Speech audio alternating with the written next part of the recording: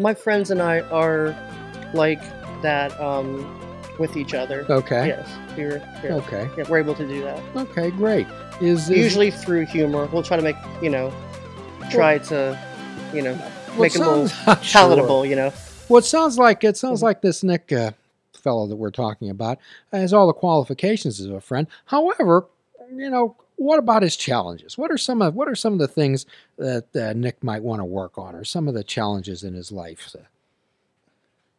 I do struggle with anxiety. So my friends have had to learn to deal with that, and bless them for doing it. But they have, because I'm very, I do have OCD, so whenever I'm thrown out of my regiment, Mm-hmm. I'm a little, Okay.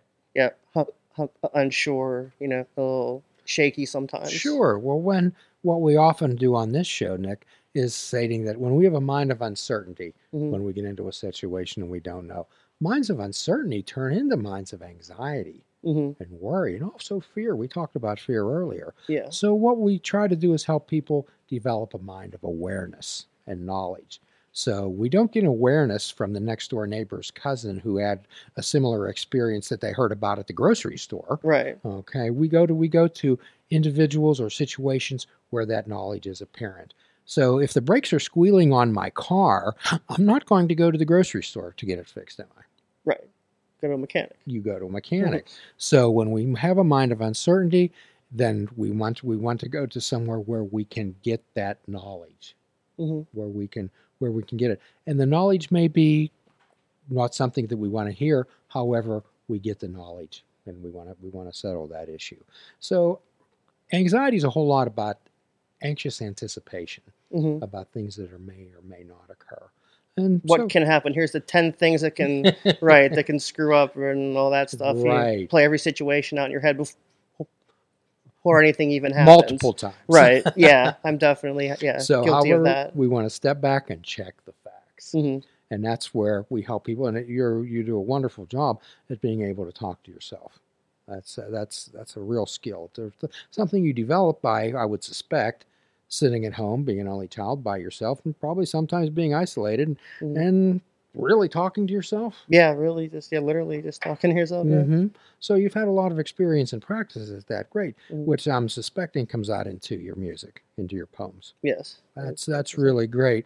So where are we at today in Nick Eben's life? Where are we at today?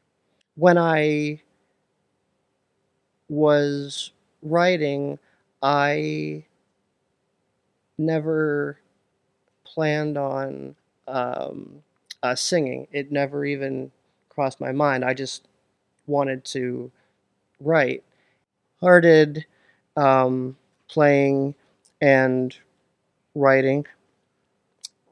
I was trying to play with others, and in groups, and it wasn't working out, only because that's just how it is, in music, like you hook up, and you play, and someone's like, oh, yeah, this is awesome, we'll play, we'll do this, we'll do that, and then the next day, you don't hear from them. It's just that's just how it happens with all, that's just, how it is.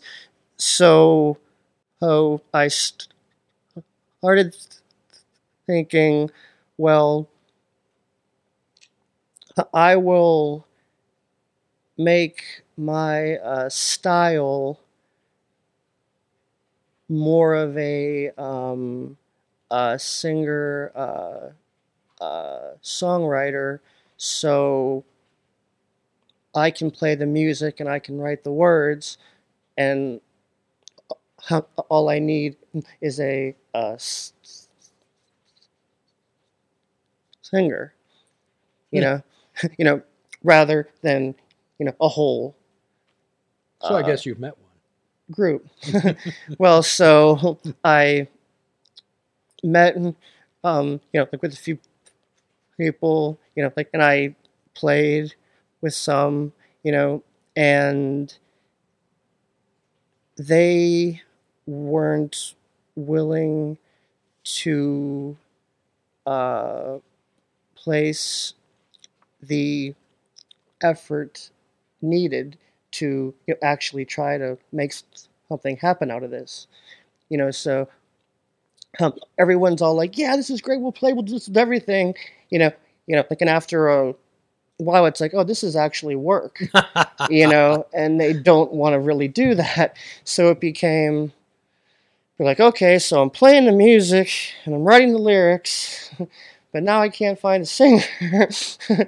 So I went to a studio, which is the place I've worked with now on all my music, and I thought, well, I have everything written, so I can hire players, and I can hire everyone to record my songs. And the producer, he had agreed, he would find me, players and a singer and everything. And then once he heard my songs and, like, heard how, personal they were, he was like, "You probably ought to sing these, yourself." And I had made recordings of me playing and trying to sing them, just so he could hear them, And he was like, "You got something there." I was like, "I can probably use some magic and tweak things enough where we can make this work. You can probably." And I was like, "I don't know, I can't sing. I really, I didn't want to do it." It was like, "Just, trust me, we'll, So we went in and made the album, and towards the end of it, my voice was slowly improving and strengthening, and it had improved throughout, like all of it. And so I had asked him, I said, "I'd like to redo all of the vocals, and he was like, "Are you sure?" I was like, "Yeah." I was like, "Trust me." I was like, like, not that I was great all of a sudden, but I was marginally improved. So we re-recorded it. Afterwards, I worked with him each time, and I, improved each time to, like, where I'm at now, where I'm like, "Hey, I kind of do this. I can sing." It's not, mind-blowing, but it's... So you took some action and effort into, right, and you worked on it, and you improved what you could. Mm-hmm. And had I not had him, who would have said, "No, I think you should really try this because, this is your music and you have to sing it," because I didn't have anyone around me who was like, "Yeah, you should sing." I mean, everyone was like, "You can write pretty well, but you shouldn't be singing." And he came along and he's like, "No, you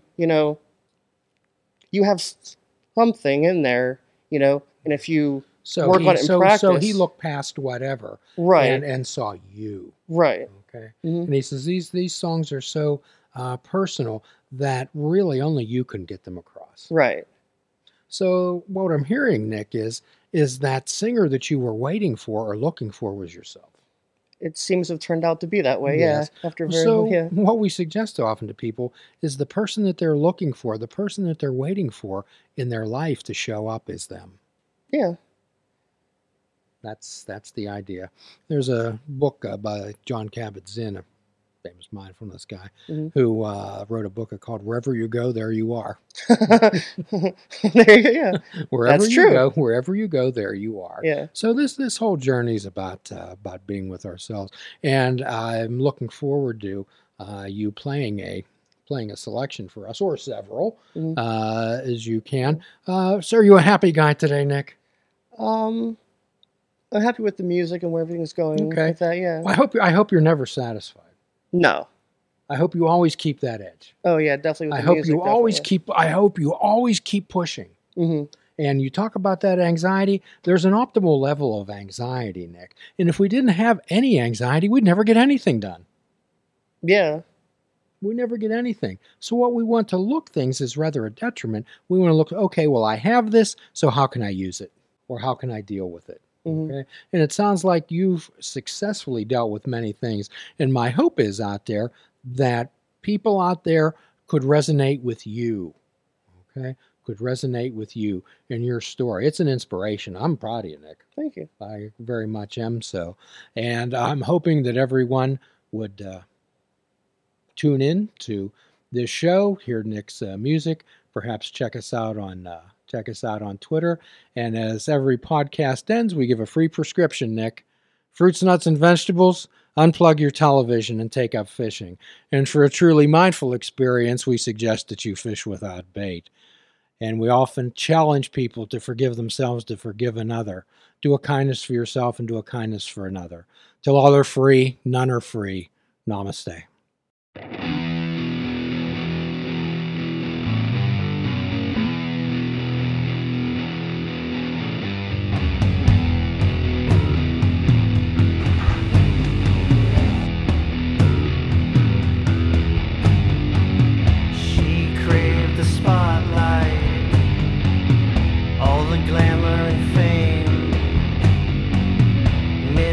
By the photos, she chose to play the game. Hungry for affection, starving for her goal. And when it was over, perfection took its toll. Roses where the body lies, last chance to say goodbye. They cannot hear you cry as you're left to wonder why. Neighbors who they've never known, buried underneath the stone, welcome them to their new home. Promise they won't be alone.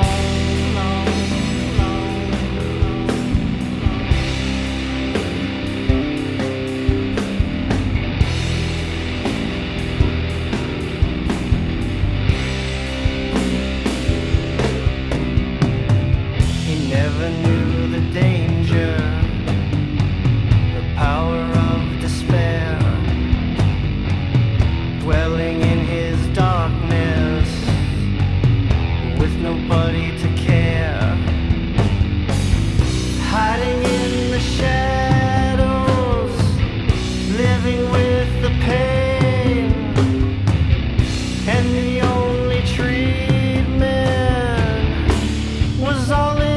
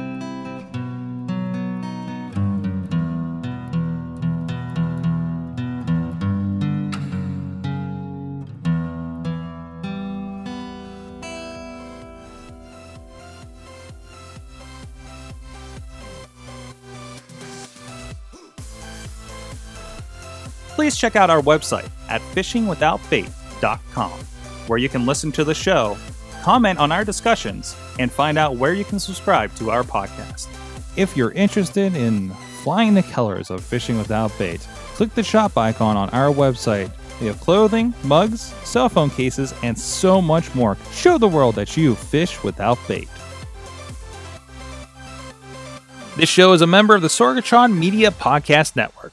Find out more at sorgatronmedia.com.